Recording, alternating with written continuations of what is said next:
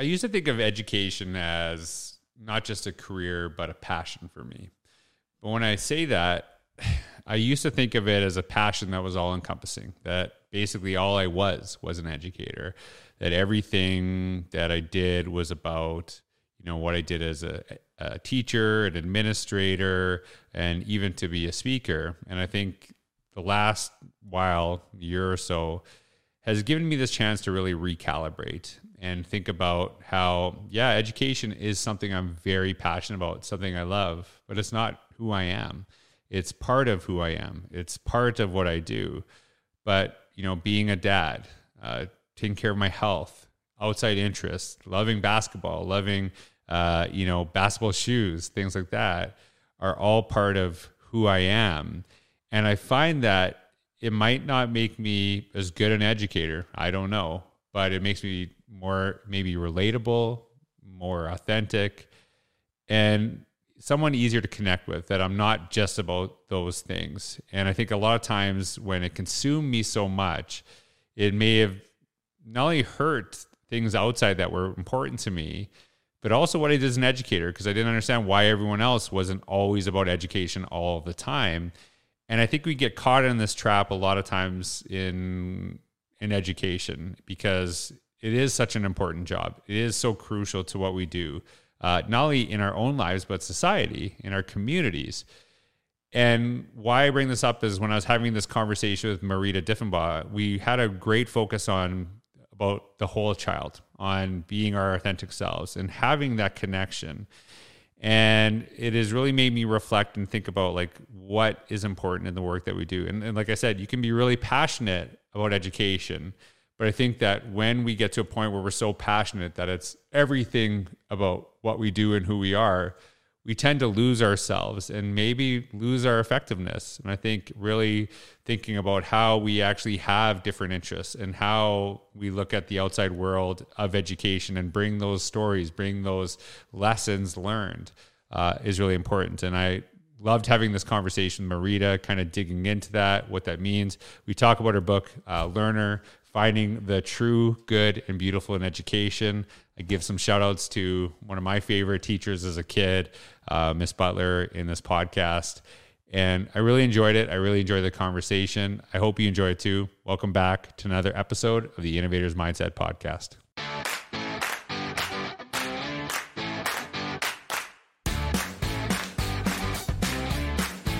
Hey everyone, this is George Crows with another episode of the Innovators Mindset Podcast. And today I'm very blessed to have Marita Diffenbaugh. Marita is from Idaho and is agreed to join me today. And we're going to talk a little bit about her educational career, but we're also going to talk about her book, Learner, Finding the Good and Beautiful in Education. You can see that it's out now on Amazon. If you check the links in the description down below, you'll see this. And I've had some great conversations with Marita prior to the podcast, prior to recording today.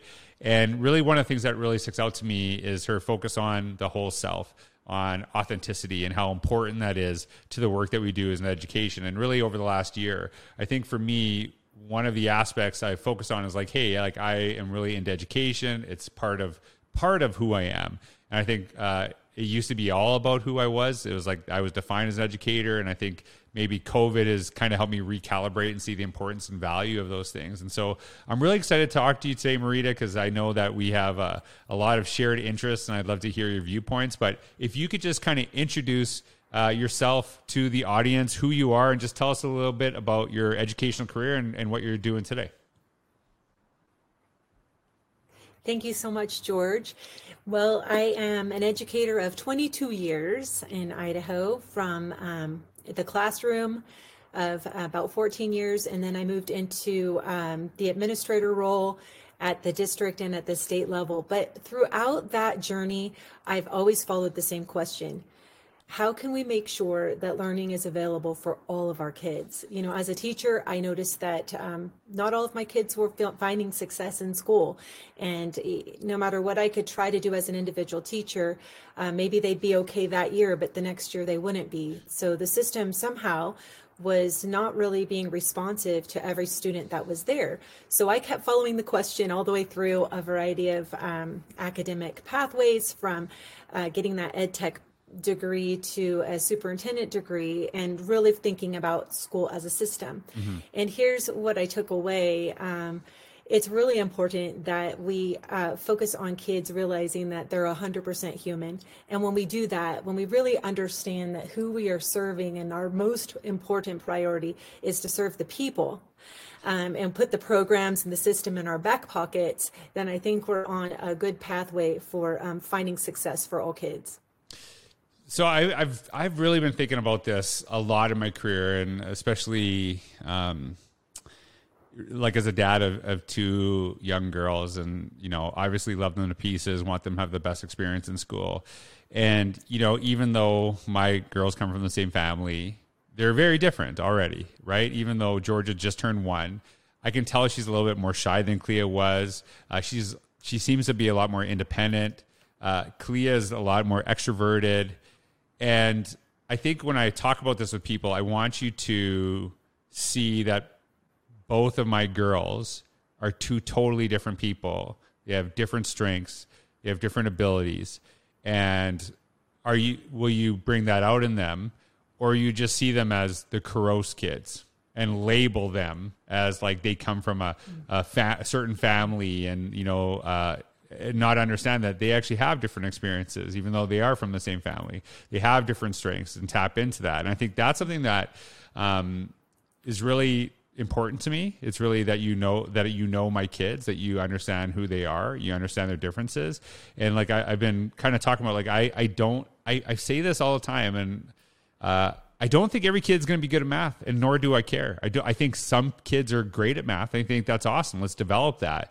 But I think your point, and I don't know if you can maybe just dig deeper into this, is, and maybe I'm totally off in how I'm understanding this. It's that we're trying to mold kids to be good in certain things that our system says are important, as opposed to creating a system where we help kids find what they're good at, what they're passionate about, and develop that. Is that correct in kind of how I'm interpreting that? Yes, absolutely. That is exactly where I was coming from with that, George. And so then if not the programs, then what? Then what's school all about? If we're not giving them this program of K-12, if that's not what it is, what is it? And that's what I tried to answer in the book, where I really started thinking about what are the humans doing in this space called school? What's the job of the learner, and what's the service of the education? And so really going really simply back to those basic things, listening, like you were talking about with your daughters. Do I know the kids? Have I welcomed the kids? Do I understand what makes them smile? Do I understand what gives them anxiety and makes them a little nervous? And ultimately, are they feeling like they are being served when they come to school, and respected right where they're at? And when you have that happening, it doesn't matter what age you are, when you feel like you belong and you're respected, you will be safe to grow and to learn. So I'm going to ask you this, and I'm going to give you, because I have no questions prepared when I do these podcasts, because I really want to listen to the guests, kind of understand, you know, some of their experiences, and, you know, just to be conversational, right? So I'm going to give you the heads up, because this might be a little bit of a tricky one. I'm going to ask you, like, can you give a teacher a concrete strategy on, you know, something they could do at, you know, grade 4, you know, high school, something like that. So I'm going to get you that in your mind, but here's something that I've encouraged people to do. And you can see a link to it in the description. There's a post I wrote a long time ago called 5 questions to ask your students to start at the beginning of the school year. And it's something about, like, what are your passions? What are your strengths? One of the questions I asked specifically is, what does success at the end of the school year look like to you? So not, because I find a lot of times we define success for our kids when you and I could both say we're successful, yet our interpretation of what success means could be totally different, which is fine for the adults, but we tend to define that for kids, which is I have a struggle with. And that strategy I've encouraged, and I've seen a lot of teachers actually utilize it. And not just like, hey, this is an icebreaker activity at the beginning of the year to get to know my kids. It's an activity to actually, get to know your kids, but utilize that information. So if I have a kid that says, I want to be a YouTuber, then how do they actually say like, hey, we're doing the science concept. Can you explain this video through a YouTube video, like a video? Can you actually, you want to be a vlogger, then vlog this concept of science, and actually not just knowing our students, but utilizing that information to move backwards from there. So that's one of the strategies. And like I said, there's you'll see a link to the post in the description if you want to dig in more. But Marita, do you have something like, hey, here's like an example of how I did what I'm talking about, in the classroom? Yeah, I think that helping involve the student in the process of learning. So when I started to explain to the students what we had to do in fourth grade, one time I did a 4-5 combo. And when I did 4-5 combo, it forced me to be more allegiant to the kids than the content, because it was 2 full grade levels of lots of standards and curriculum. And so I just put it out there to them and said, here's what fourth graders are kind of supposed to be learning about, and here's what fifth graders are supposed to be learning about. Do you see any of these things that we can connect and learn together? Are there certain things that we need to do separate? And so basically, we kind of cleaned the garage together, if you will. What are we going to keep? What are we going to research more? And what are we going to let go of? And that helped me as a teacher kind of prioritize so much that I felt like I had to give to the kids, and that was my responsibility. But I didn't do it alone. I activated the kids. And when you can form the question, you can get help from any kid, even if they're a 5-year-old, even if they're a 2-year-old. If you can form the question as a teacher and say, here's what I'm trying to figure out, what can we do about that?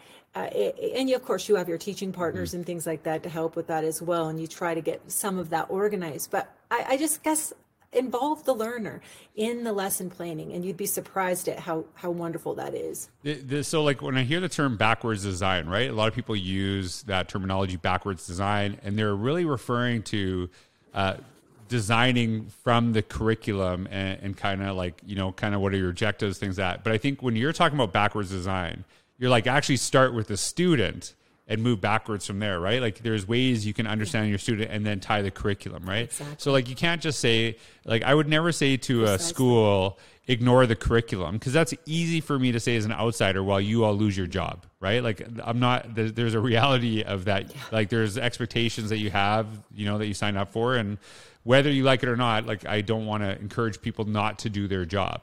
But it's really kind of understanding our students. That's why I talk about the notion of innovate inside the box, and as something is really important. And I'm going to maybe ask you a little bit of a personal question, and if you don't want to answer that, it's totally fine.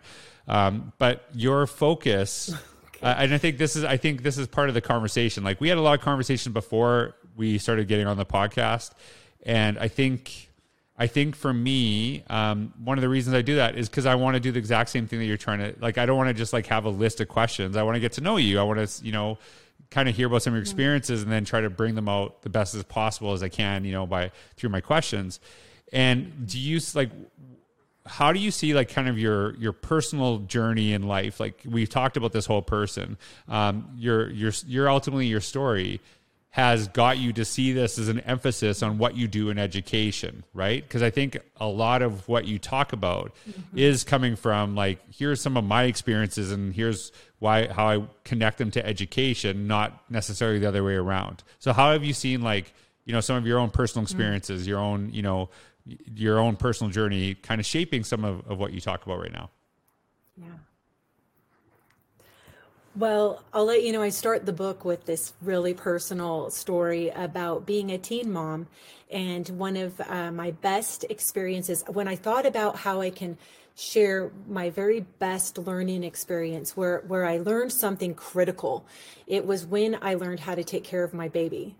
And here I was really young, and I take home this baby, and that seemed so fragile and like needed, and was counting on me to do everything. And I did not feel competent for that.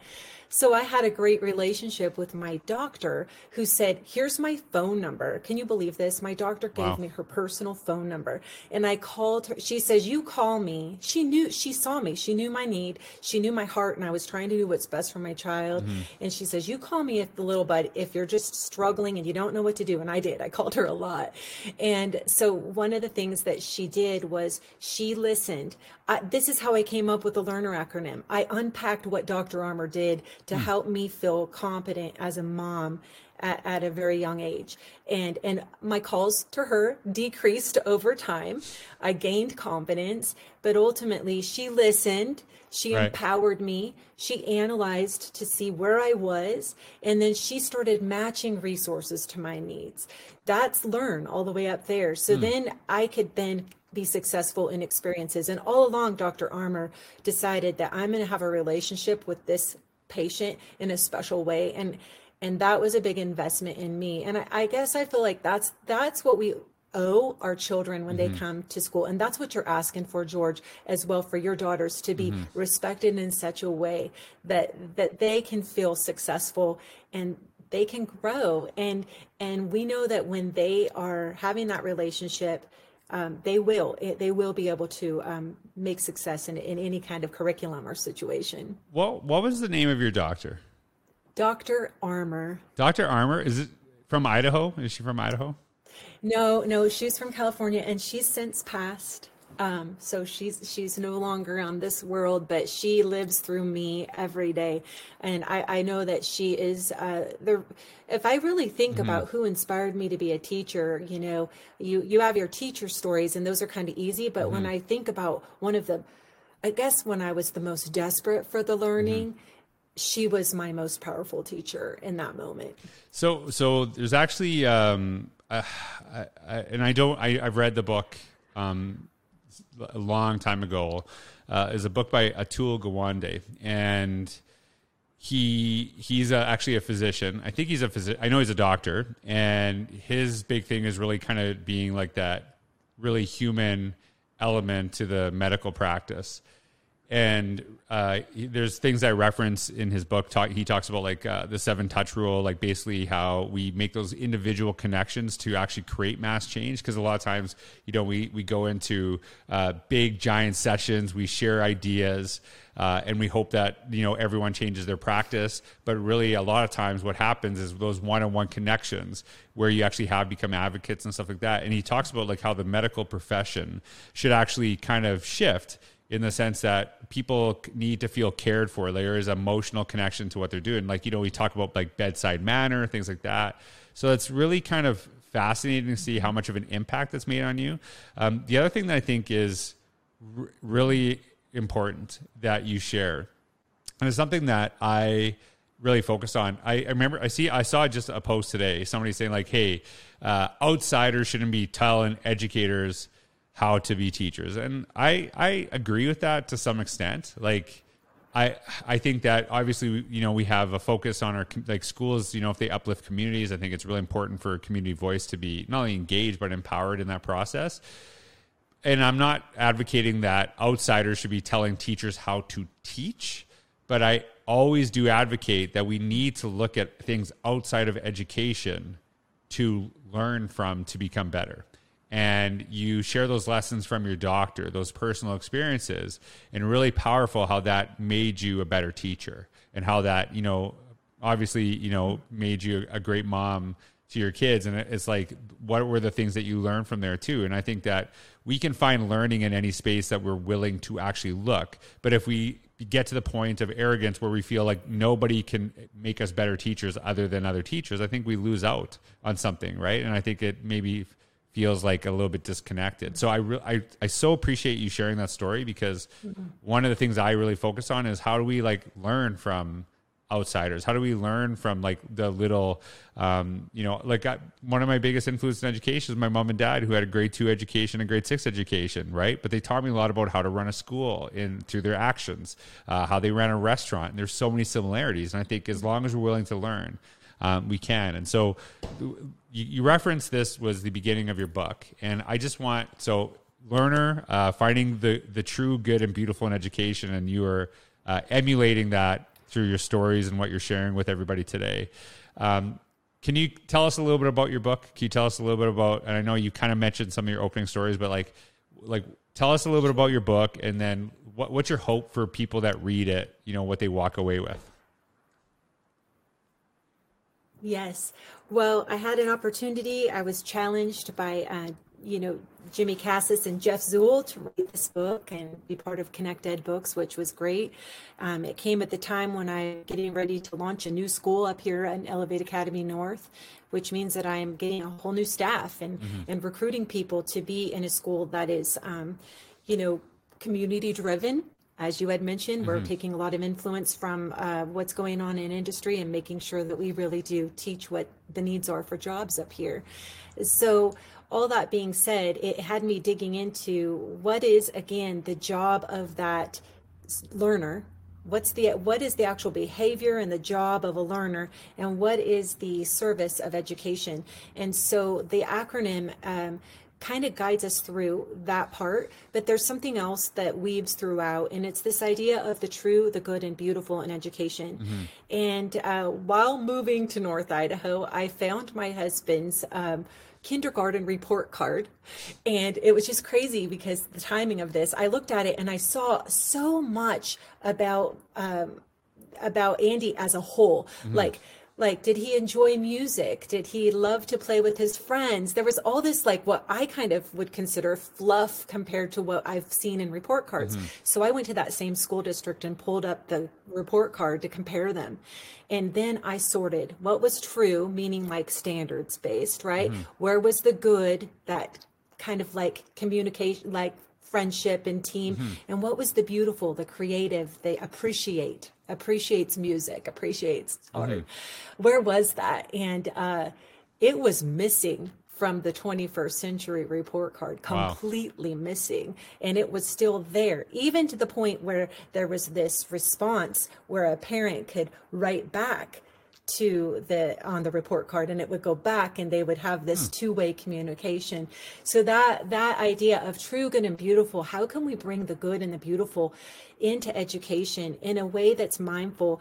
We're kind of being forced to do that through some of the social emotional learning needs that are coming up, and a lot of the current events that we see are happening in school might be a symptom of us lacking that whole human experience and honoring that time for those lessons, just for the human lessons of being well. And I'll just loop in one more time on that community idea. I've asked different employers in our area, what is it that you need for employees? And it's fascinating. I'm thinking like literally skills for our metals shop, for our construction shop. I'm coming ready with my checklist of skills. And here's what they say: show up, be kind, be safe, and be a learner. We'll do the rest from there. We'll figure out the bundling of the skill sets that are specific to our jobs from there. And so that is hopefully what people will be taking away when they read Learner, of those human skills that can easily be interweaved, and regardless of what age you teach. And really, it's not just a K-12 book, it's a human book on how we learn and how we best support each other in that. So there's so much I've written down here that I kind of want to touch base on based on what you're saying. One of the things that I've really pushed back on the term is data driven, because it's totally taking away stories from kids in many phases there. And I don't, like I've always said this, I don't think anyone who uses the term data driven hates children, but I think we're trying to adopt things from like analytics from like baseball and from like Coca-Cola and businesses and things like that. But we're such a human profession, right? Like we're taking the most human profession in the world and we're starting to reduce it to letters and numbers. And I think there's really something inherently wrong with that. And so I talk about the idea of learner-driven, evidence-informed. Like, yeah, we need to know the kids in front of you. Why are you there, right? And we use evidence to inform our practice. We're not driven by it, but like to help us, better serve kids. The term when you talk about, what employers are looking for, one of the things I've always talked about, and there's a blog post I think I wrote years ago called the sponge factor, is that when I was looking to hire new people, my biggest thing was that you were willing to learn, right? So if you came into that interview and you said, look, I got 30 years of experience, I know what I'm doing, that was a concern. That was like a flag, because it's like, so like you're good, like that's it, we're just done. And I could go a lot further with someone who had the ability to learn and grow, but also, did it in a respectful way. And I think that was really important. The one story I want to share, talking about that report card, Miss Butler, my grade 4 teacher, shout out Miss Butler. So Love Miss Butler. I love Miss Butler. And she actually, when I was a kid, like I'm starting to tear up just talking about this. When I was a kid at the end of the year, this is a little bit embarrassing. I loved the Smurfs. Okay, so I love the Smurfs. I don't know why. I don't know why I love the Smurfs. I just love the Smurfs. And she knew this about me. And at the end of the year, she basically made a card for every kid. She made mine on a cutout of a Smurf. So she knew this about me. And I remember her talking about like how much she loved that I would bring pizza from the restaurant to give all to the kids, you know, like, and how much, you know, people appreciated my family and all that we did. And I actually remember so many things that she wrote that are tied to what you talked about, that, you know, the good and beautiful in education. And I can remember that grade 4, it wasn't a report card. It was just a card to me. And I can remember that more than anything I ever got on a report card. Anything I received from any teacher from kindergarten, grade 12 was what Miss Butler did. And then when I became a teacher, every year I taught, I did the exact same thing for my kids. I would write a card, talk about how much I appreciate them, very specific stories on why I cared about them. And that was something I learned from Miss Butler. And I love that because, you know, kind of seeing that education, I think that is something that, you know, a lot of times, Kelly Wilkins, my favorite superintendent of all time, my former boss, she said that the way you assess drives your teaching, not the other way around. So if all we're looking at is for scores and test scores, then we start teaching towards the test, right? But if you find that good and beautiful, you find that humanity in what we do, I think that brings out something. And it's not a fluffy thing. It actually, you know, people feel valued. They actually do way better. I'm going to ask you one last question. You said you're starting a new school. And that's coming up, I think, right away. This is the first time. So like, yes. What are your hopes for this? It is. Well, yeah.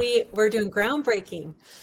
Well, tell us about that. Like what's, you know, tell us about the start and actually like, what do you hope for? Yes. Well, it's such an honor to be part of the Elevate Academy network, where there was an original school, Elevate Academy in Caldwell, Idaho, that started off. And the focus was, what drew me away from the current job I was in into this opportunity was that all the ingredients that I felt were there that would help every kid be successful. From mastery-based education, meeting a kid where they are and grow them, to the career technical piece. So we can really make sure we're bundling skill sets along the way. Of course, college is still an option, but what if you wanted to just work right outside of school? Or why can't we activate some internships? Right. Our industries are hungry for employees right now, and they're ready to hire our kids now. And so how can we be responsive as well to where that we really do? We've talked pipeline for a long time, but really, do the kids understand the dots that are connected between what they teach and what the opportunities are in the community? And then ultimately, really looking for the kids who are not finding success in school. I taught a lot of grade levels, but I spent a lot of time in 5th grade. And one thing I realized is that's the halfway mark, where if that kid has not found success systematically, they may have had a good 4th grade year or a good 5th grade year, but if they don't feel like that school's not their thing, then something dramatically different needs to happen, or it's just going to get worse from here. They have 6 more years, right? And so how can we make this relevant to them? And so that's our school. We're opening August 23rd, 2022. We did the research during a pandemic. We are doing construction in the middle of a wild construction time. But what's awesome about that is the community in North Idaho and Kootenai County specific is getting around this. They see the need and they're excited. And I'm just excited to be able to show how there can be an option for kids to be seen and known and to find success in their unique way. So this is something I share with groups I work with all the time, is that my job is not to get every kid to college. My job is to help every kid find a pathway to success that is meaningful to them. And I love what you're sharing, because that is exactly the focus of the work that you're doing. And so I really appreciate that. I'm really excited for you. I'm excited for your staff. I'm excited for your community. I'm going to ask you one last question that doesn't have to do with education. I think you're the first person on the podcast from Idaho. I think you are first, right? I am. For shout out to Idaho. Woo! So Idaho. Okay, so but do you live by Boise? You mentioned Boise. No, I live in North Idaho, so at the Panhandle, very close to Canada.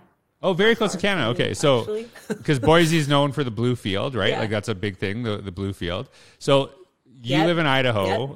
Okay, what's the best thing about living in Idaho? What's the best thing? You can pick 3. You can pick 3 if you need to, right? I know you can go on all day. Okay, I'm going to pick 3. You do it. For me, it will be the mountains. Okay. Of course, it's the people. I love the idea of the community feel, but as far as just space and geography, it's the mountains. And wherever you go, you can find a place to hike. And I am addicted to the summit view. Yeah. And walking up tall mountains is therapy to me. And so it is such a joy to be able to just go. Even during the pandemic, when we were kind of all stuck, I never had to stop mountain hiking, and I was really grateful for that. And I love Idaho for how beautiful it is for that. Yeah, and the one thing people always, because I get to travel all the time, right? I'm about to start again, and they'll say like, what's your favorite place to go, right? And to me, it's I don't have a place, right? I don't think of a place specifically. I always think about the places that I go and how the people make me feel in those spaces, right? And I'll tell you that I've been to Idaho, and they're just super kind.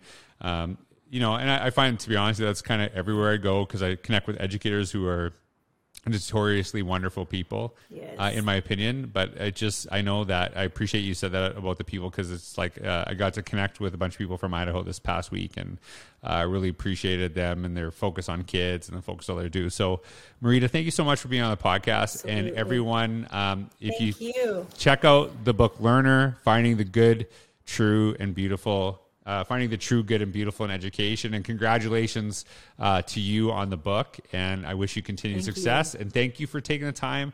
And everyone, thank you for taking the time to listen. I hope you have a wonderful day.